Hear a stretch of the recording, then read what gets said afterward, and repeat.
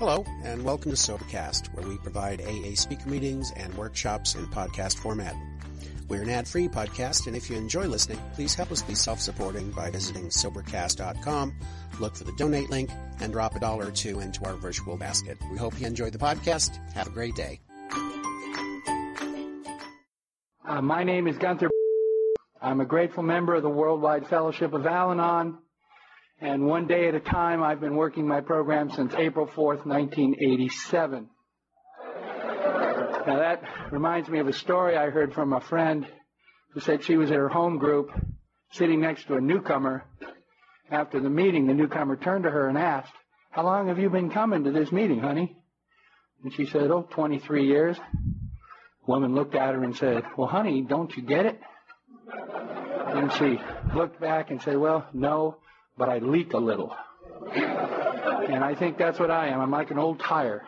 I leak a little, and I need to go back to my meetings on a regular basis just to get filled up again with the recovery that Al-Anon has provided me. I want to thank, first of all, the committee for asking me to be here, Dawn and everyone. I want to thank Tim for being so grateful, picking me up at the airport, Vic for riding along with us, keeping us entertained, and for all of you to make me feel so at home in the 36 hours I've been here. It's just amazing to me to be here and to see so many faces, but also to see so many men who are in Al-Anon. I shared last night that I don't think we have this many male Al-Anon members in the entire state of Oregon, let alone in one room at one time. Now, I'm also very grateful to be back in Texas. I've been lucky in Texas, I have to admit. In 1981, I was rolling west out of San Antonio in a stripped-down Datsun 260Z. I was told this morning that the state troopers don't even notice you unless you go over 80. And so I was certainly going faster than that. And this ranger pulled me over. He didn't come up to the window. He walked around the car once. Then he came up to the window, didn't ask to see my driver's license. He just said, "Now that you know how fast it goes, can you please slow down?" And let me go. So, how many of you can share a story like that? I have been very lucky and fortunate in my life. As was mentioned, I was born left-handed, which we all know is special. I graduated from high school in the world-famous Rose Bowl. It was an intimate affair with 3 high schools and about 10,000 people. And I was born on the 4th of July. Now, in this country, that's a pretty big deal. There's national holidays, often parades, fireworks, and it had nothing to do with me, thanks to my parents. They never let me think for a minute it had anything to do with me. But it is a nice day to have a birthday because I always get it off. And there's always people in good moods on my birthday. So it's a gift I get every year. But I never did, let me start again there. I did not always feel so fortunate. I was raised in a family of 3 kids. I was not the oldest boy. I was not the youngest girl. And at some point in my youth, my parents let me know that they really wanted 2 kids, a boy and a girl. And when they had 2 boys, they had a 3rd kid and had a girl. So they gave up after that. Now, I often think that I have no business being an Al-Anon because I did not grow up in an alcoholic home. There was never abuse of alcohol. There was never any abuse at all. My family, my parents especially, were those social drinkers, the famous cocktail parties where the kids get to walk around and pass out hors d'oeuvres and drinks. I can remember at 10 carrying a tray of martinis into the living room, and then we'd all go to bed and the party would really start. But my family was dysfunctional in the sense that there was no affection ever showed. There was no love. I never remember my parents hugging, kissing, I love you. Just didn't happen. And so as I became an adult and started getting involved with people, relationships were very odd to me. Relationships became an opportunity to find out what I could use you for, or what you needed to use me for, what I needed to give you so that you would want to be with me. I was a person with very little self-esteem. And I was the kind of guy, especially in college, that if you wanted to run off to Las Vegas, I was with you. We'd go. Didn't matter what my schedule said. If you wanted to go drinking, I'd go drinking. If you wanted to go to church, I'd go to church. You know, whatever it took for you to want me to be with you is what I did. And I went on like that for quite a number of years for reasons that I still haven't figured out. I moved every 4 or 5 years. I guess that was because that's what my parents did when I was young. And it wasn't up until 1982 that I finally relocated to Southern Oregon. And I met a woman in 1984, finally fell in love. I mean, I thought this was it. This was my soulmate. And she was a couple of years younger than me, and we got a house together, and I had, you know, the visions. That was it. And then she walked in about 3 days later and said, you know, this just isn't going to work, so I'm going to move out. I was stunned. I couldn't believe that this could have possibly happened to me, because I was the guy who didn't get married to their high school sweetheart at 17, didn't have the divorce at 25 with 2 kids. You know, I waited till I was 32 to meet the right woman, and it all fell apart. So I did what I thought was a smart move. I married her older sister. Now, her older sister and I got along great. She was my soulmate. She always agreed with me, never argued, did whatever I wanted, always had a smile on her face. She was wonderful. So we got married. And then I discovered that she was like that because she pretty much drank all the time. And that was my introduction to the wonderful world of alcoholism. And we were married for about 3 months, and she was having several physical problems. So she went to her doctor, and her doctor told her, I'm not even going to start to treat you until you start to deal with your alcoholism. So she would go to the 9 o'clock morning meeting in Ashland, come home at 10, pop a beer, sit down at the table and tell me about the meeting. And we did that little game for a couple of weeks. But then she finally realized she needed to do something about her alcoholism. And so she went into a recovery center. Now, what I didn't realize at the time was the night before she was supposed to go in, I went to bed, went to sleep. I got up in the morning, and she was still awake. Well, she was so afraid of going into that recovery center that she had gone through our house, and she had drunk anything that might even resemble alcohol. She had smoked anything that might even resemble something to smoke, and taken everything that she thought might give her a buzz. So when we drove over to the recovery house in Medford, Oregon, and opened the door, she couldn't get out of the car. She basically fell out of the car. And so we had to carry her into the recovery house. And the first thing the nurse said to me was, you know about Al-Anon? And I was so mad at them because they wouldn't tell me how much this was going to cost me. And of course, that's important in moments like that. I said, hell yes, I know about Al-Anon. She said, good, because you need to start going to meetings. I didn't know anything about Al-Anon, of course. Why would I? It's kind of interesting about that money thing because that was the only thing on my mind. You know, I was of the generation, still am, the just say no generation. You know, I had quit smoking in the 1970s. Alcohol was like smoking. You just don't drink, and then you're well. That's pretty simple, huh? And so I was not of the mood to listen to this nurse talk at all about alcoholism as such. So my wife went into this center, and I was religious in my attendance at every family-related meeting that they had. I learned everything there was to know about alcoholism. We'd go to the open Saturday night AA meeting at the hospital. And this went on for a month. And the one day when I got to go see my wife over there, she was busy doing somebody else's hair. She was too busy to spend time with me. And I can remember that month, I was taking care of her son. I was making sure that he got dressed every morning, had breakfast, got to school, had clean clothes, did all that stuff. I had taken over the checkbook, and I was pretty much in charge. And as miserable as I felt inside, having gotten married to someone who was an alcoholic, I never let it on, because I was not about to let anybody think that I hadn't picked the perfect wife. So here I am with this big presentation to the outer world of Mr. Happy Guy, and inside I'm killing myself.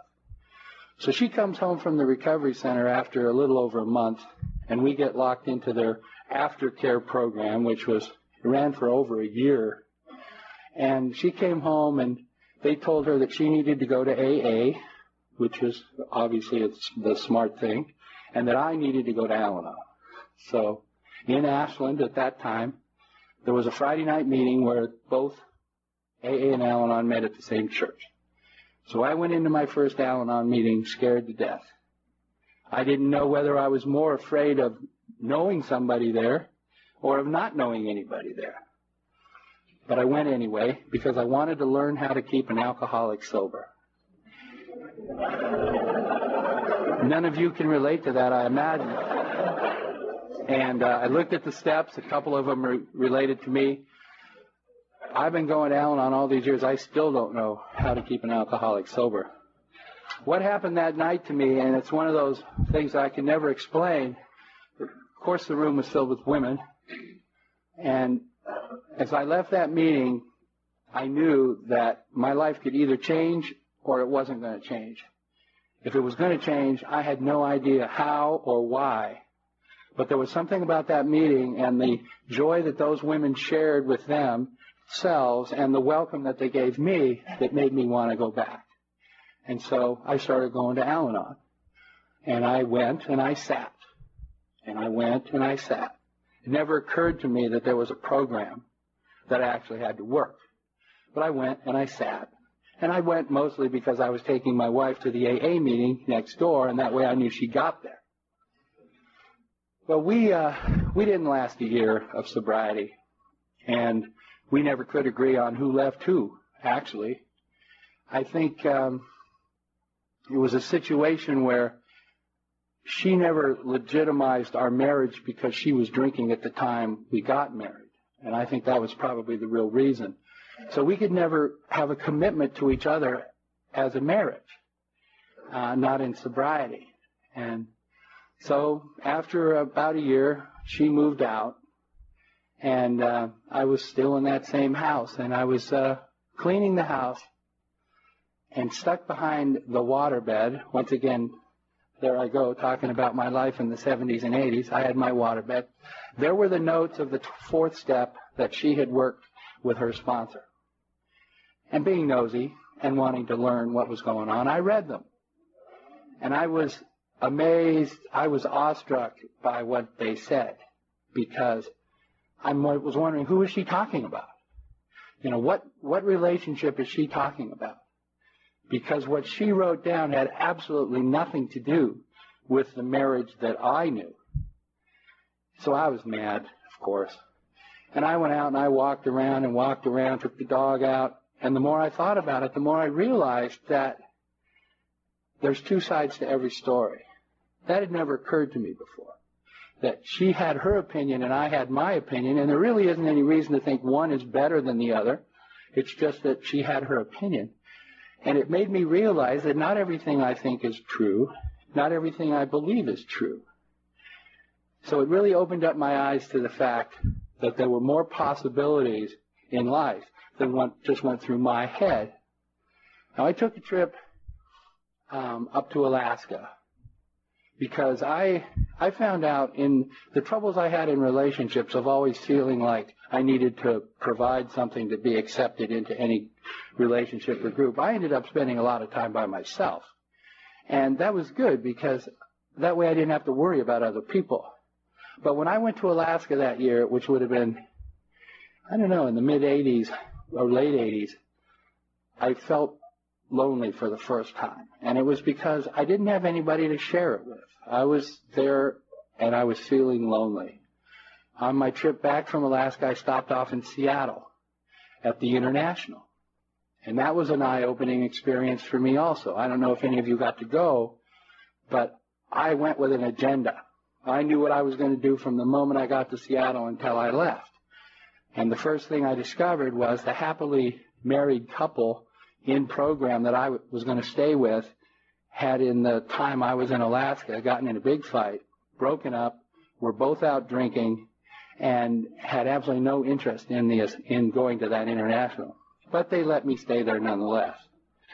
And I that weekend was in what I thought was the wrong place at the wrong time. I planned to be at this meeting, but I couldn't get into that meeting, so I go to that meeting. And I wasn't at this Kingdom for the big Saturday night blowout. I was downtown at the Little Al-Anon blowout, which was 1,500 people. But as I look back, of course, that's where I needed to be, because that night I heard a speaker named Rick B., who's now our executive director. It's the first time I'd ever heard a male speaker in Al-Anon. And what he talked about that night was his experiences going to Montreal to the International, because he was from Cincinnati. And he showed up. It was like, here I am, make the miracles happen. And of course, that's not the way it works. You have to put something into it to get something out of it. And I realized that I had to start taking this program more seriously, that I couldn't just show up and sit in Al-Anon meetings for, months on end and expect miracles to happen. So I stopped going to my meetings looking for a mate, and I started going to my meetings expecting to learn something, hoping to learn something. I got on my knees. I started praying to my higher power, and basically just admitting that I have a bad picker. I don't pick the right people to be involved with. And I needed to let go of that. I needed to turn that over to my higher power. Just let go and let God. I was willing to accept the idea that if it were God's will, I would be single and celibate for the rest of my life. But I was not going to continue in that pattern of relationships that I had been in for all those years of my adulthood. And so, right after I met a woman at the International who lived in Seattle, and she was in Al-Anon. She was much younger than I was. But we started corresponding through the mail and over the phone, and it was a new experience for me, and I don't know if you can relate to this, but I was the kind of guy that, you slept first and discovered who she was later. And this was a woman that I had to meet before we ever got to get together sexually. Whole new experience for me. And we never did get together sexually, actually, but we kept this relationship up for well over a year. And Seattle to Ashland is probably 700 miles or so, so it's not run over for the weekend kind of thing. I think we probably saw each other 3 times in that time period. But it was just a good experience for me to realize the value of getting to know somebody as a person, that lust was not the basic ingredient in a successful relationship. Then I met a woman from Bend. Well, Bend, Oregon is only 190 miles away, so that seemed like next door compared to Seattle. And we did the same thing, but I was able to go over there more often. Plus, we saw each other at Al-Anon events. And we fell in love, and we got married. And that's been 17 years ago. And I am the most grateful man in the room, because this woman came into my life. I have to tell you that back in my early days in Al-Anon, I was looking at my life like I had this. This is all I could see. I prayed for the health of 4 people in my first days in Al-Anon. All 4 of them died, including my father.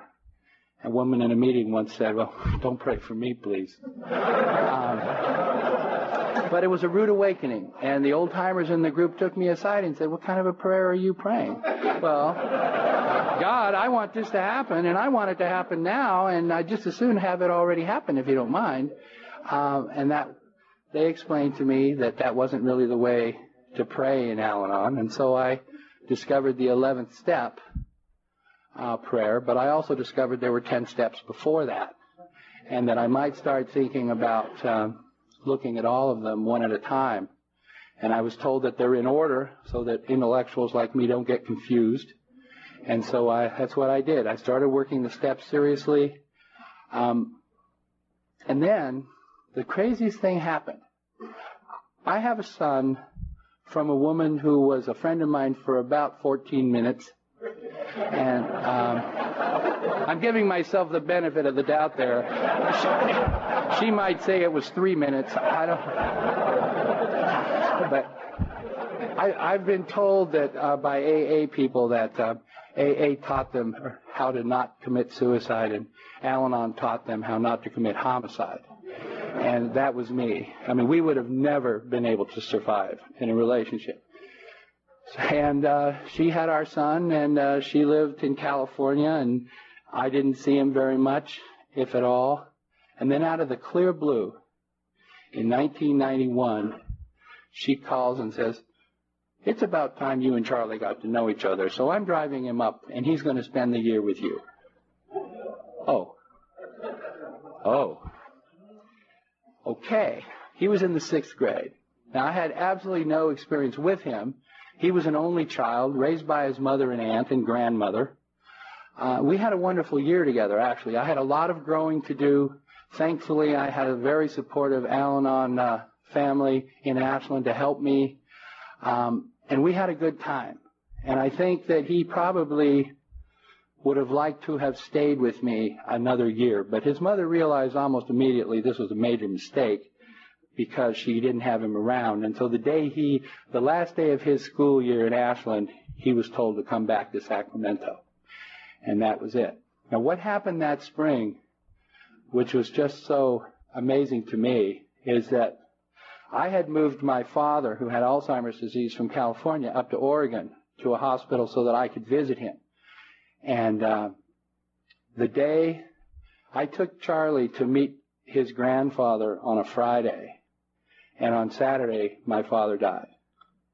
Now, in that weekend, I went from son, who felt I was never a good son, to a father.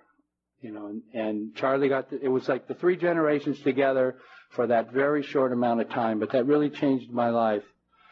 So, Charlie moved back to his mother's. I proposed to Michelle. I had it all planned out, drove Charlie back to Sacramento. We went up to Lake Tahoe. It was in June, had the little cruise on the lake out to Emerald Bay. It was going to be beautiful, full moon, the whole Marianne. It snowed. We're on this boat. We're 20 feet from shore, and we can't see the shore. And they have all these people on this boat. Well, because of the snow, we all have to be inside, so it's crowded. We tried to dance, and somebody put their cigarettes out in our drinks before we came back to the table. So it wasn't quite what I had planned yet again. But after dinner, we had a quiet moment. I proposed, and she said, "Well, I don't know." I said, "This is kind of like a yes or no answer." "Well, I don't know. I have to think about it." And so it was a very long night, and it was an even longer drive home. She came back to Ashland, and she said that we had breakfast that next morning, and I was washing the dishes. And she was sitting at the table thinking to herself, how stupid can I be? Here's a guy that's washing the dishes who wants to marry me. So she said yes. And I said, "Guess what?" And she said, "Well, I'll marry you." And I said, I'm not asking. I said, stupid me. I said, I'm not asking. I asked you 2 days ago. I'm not asking today. You have to ask me. Well, fortunately for me, she did. And we got married. And she was in Al-Anon already. She was in service work already. And I was in service work. And for those of you that are new, whether it's in AA or Al-Anon, I would strongly suggest getting involved in service work, if for no other reason than it keeps you around the winners. It's my feeling after all these years that looking at all of you, you're all miracles. I've been around the recovery centers enough to know how many alcoholics never find sobriety, and the number of friends that I know have known who died from alcoholism. So every one of you in your recovery is a miracle, and you should be very grateful for that, and grateful for each other. The commitment that all of you have shown me this weekend, just in terms of your commitment to recovery and to each other and the friendship, it's just amazing to me. So I just want to applaud you all. My wife and I were involved in service work in Oregon. I ended up eventually being the Oregon area treasurer, and she was the literature coordinator for the state, and it was really neat for 3 years to travel together and to participate. But after 3 years, we realized that it was time maybe to slow down a little bit, to stay closer to home. And so she and I took on doing the Southern Oregon Literature Depot for our district in Southern Oregon, and we provide literature. And actually, I was telling some people earlier, tomorrow another couple is taking that over. So we have been doing that all these years. And the service work has been good for us. Being a part of Al-Anon has been good for us. You know, I was a kid that grew up in a home, as I talked about, that was dysfunctional. My father, who I had a hard time with when he got sick at such an early age, was a man who was raised left-handed, and his mother tied his hand behind his back so that he would learn to do things right-handed. Because in those days, that's what they thought. You know, you could do that's how it worked. Well, obviously that's not how it worked. But he learned that he taught me that you're dealt the hand you played. You know, you're dealt a hand, and that's the hand you play for life. And that's why when I was married to that alcoholic, I thought, well, this is it. I mean, this is the best that I can do, and I'm going to just make the best of it. And that's why when I was praying, I was like this, because I couldn't appreciate the fact that once I let go to my higher power had 360 degrees of viewing and had possibilities in my life that I had no way of knowing. You know, when I was praying for those people, and back in the early 90s, late 80s, I had no idea there was a woman in Bend that I was going to end up with. Just the possibilities of the miracles in this program are amazing. I was just going to say something in it. I just had a senior moment, and it just took off. Oh, I think probably the most important part of this program for me, and the thing that I always focus on with people I sponsor, is the spiritual side of the program. I fought that for a long time because I was raised in a traditional Christian church where you're hung by a thread of guilt over the pit of hell, all that nonsense. And I had a real hard time when I came to Al-Anon and they were talking about higher powers and da-da-da-da. And I heard people say, well, my higher power is my cat because he never talks back. And my higher power is the group, and my higher power is the tree in my front yard. And well, then I heard leave it to AA. I heard a wonderful AA speaker from Sacramento who was talking about the fact that in his years of sobriety, he would come home from his meetings just angry. And he couldn't understand why he could be so angry. So he went to an old-timer and he said, what's going on? And the old-timer said, what I want you to do is write down the characteristics that you see in your higher power. So he did, and he took it back, and he showed the guy, and the guy said, well, no wonder. You've created a God in your image who's critical, judgmental, all those things. Now go home and write a list of the characteristics you want to see in your higher power. And that's what I did. You know, I decided it's my higher power. You know, nobody else has to accept it, or you all have your own, so go for it. But what I did was I created a higher power in my image. So when I pray to my higher power, I feel like I'm wrapped in a warm blanket on a cold winter night by the fire. I'm safe, I'm secure, and I'm loved. And that's what worked for me. I don't have to think about that God of my childhood. I don't have to think about that God that I see in church. I can think about that warm, cuddly feeling that I have. And that's made all the difference for me. You know, I was the kid who grew up afraid of everything. I was afraid of theory. I was afraid of success. I was afraid of failure. I'm a big guy. I was afraid of looking awkward. You know, I wasn't going to learn how to ski because I might fall down. And because of my low self-esteem, I was what was referred to as not a human being, but a human doing. If you criticize something I did, you criticized me right to the core. And so as I came into Al-Anon, slowly but surely, by coming back and listening, I learned that it's okay to be human. It was okay for Gunther Baker to be human, to make mistakes, that I was going to be okay even if I didn't do it perfectly every time. And that was a good lesson for me too, because I was just not that guy. So I have become a human being. I have become a spiritual being who can have the faith to reach out to not only other people, but to my higher power. And I know today that nothing's going to happen to me today that my higher power and I together can't handle. But I have to look there first. Now, as I said at the beginning, I was not raised in an alcoholic home. But believe you me, I married into one.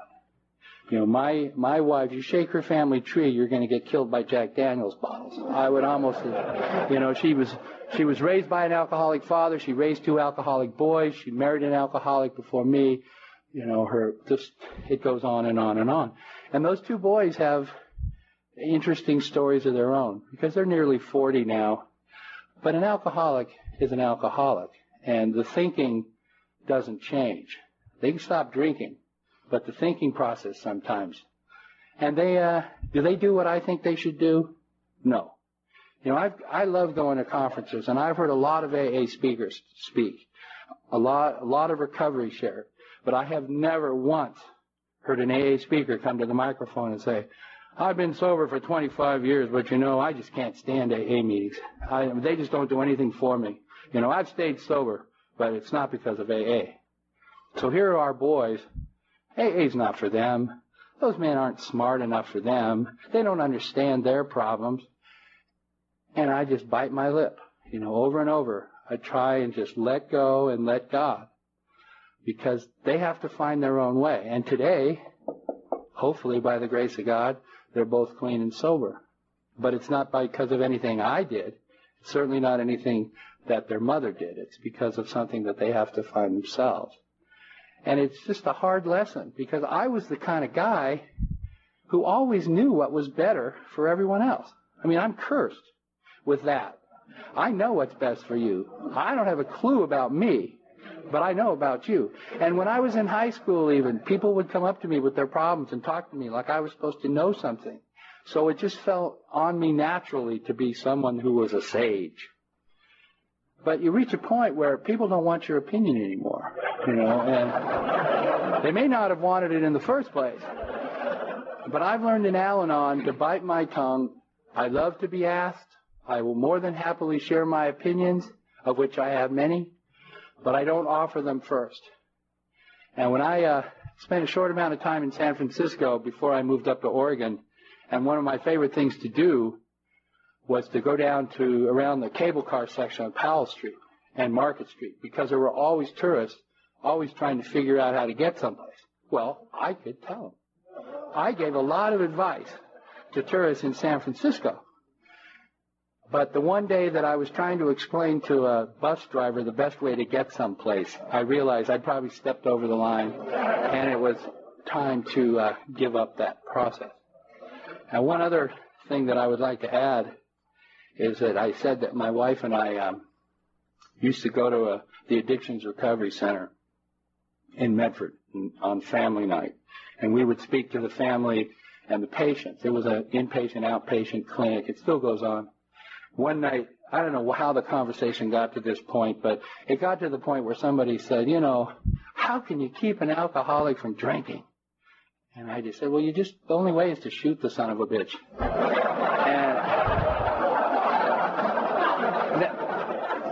And that was when my wife decided we'd probably done that service work a little too long, and I needed to back off a little bit.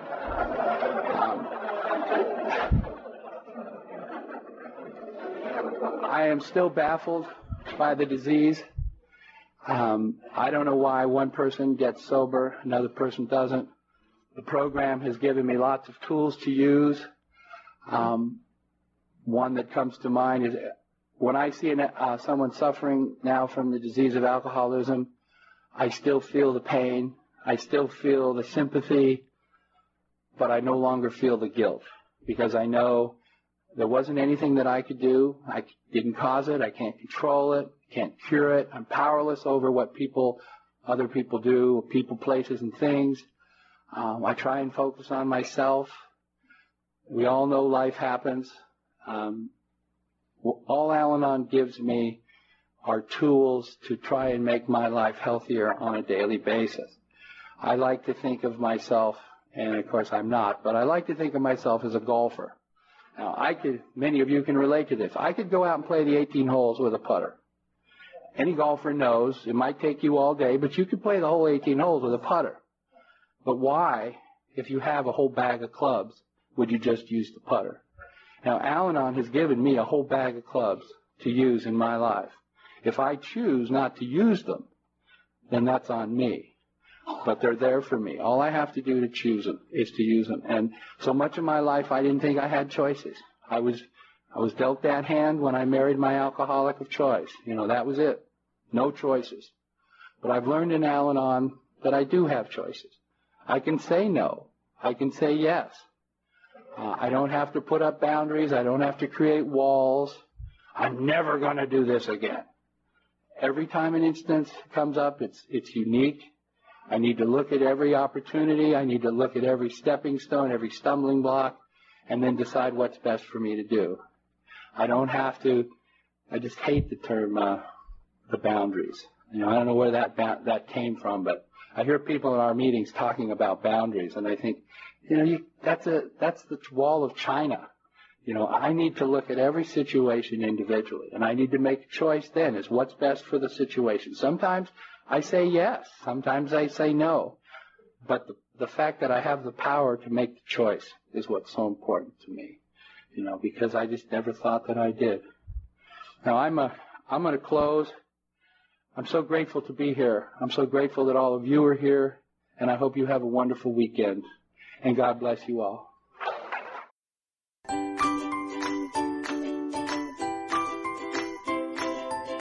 Thanks for listening. I hope you enjoyed the podcast. Sobercast is ad-free, and we'd like your help in order to keep it that way. So if you'd like to help us be self-supporting by pledging $1 or $2 a month, visit Sobercast.com and look for the donate links. Thank you very much.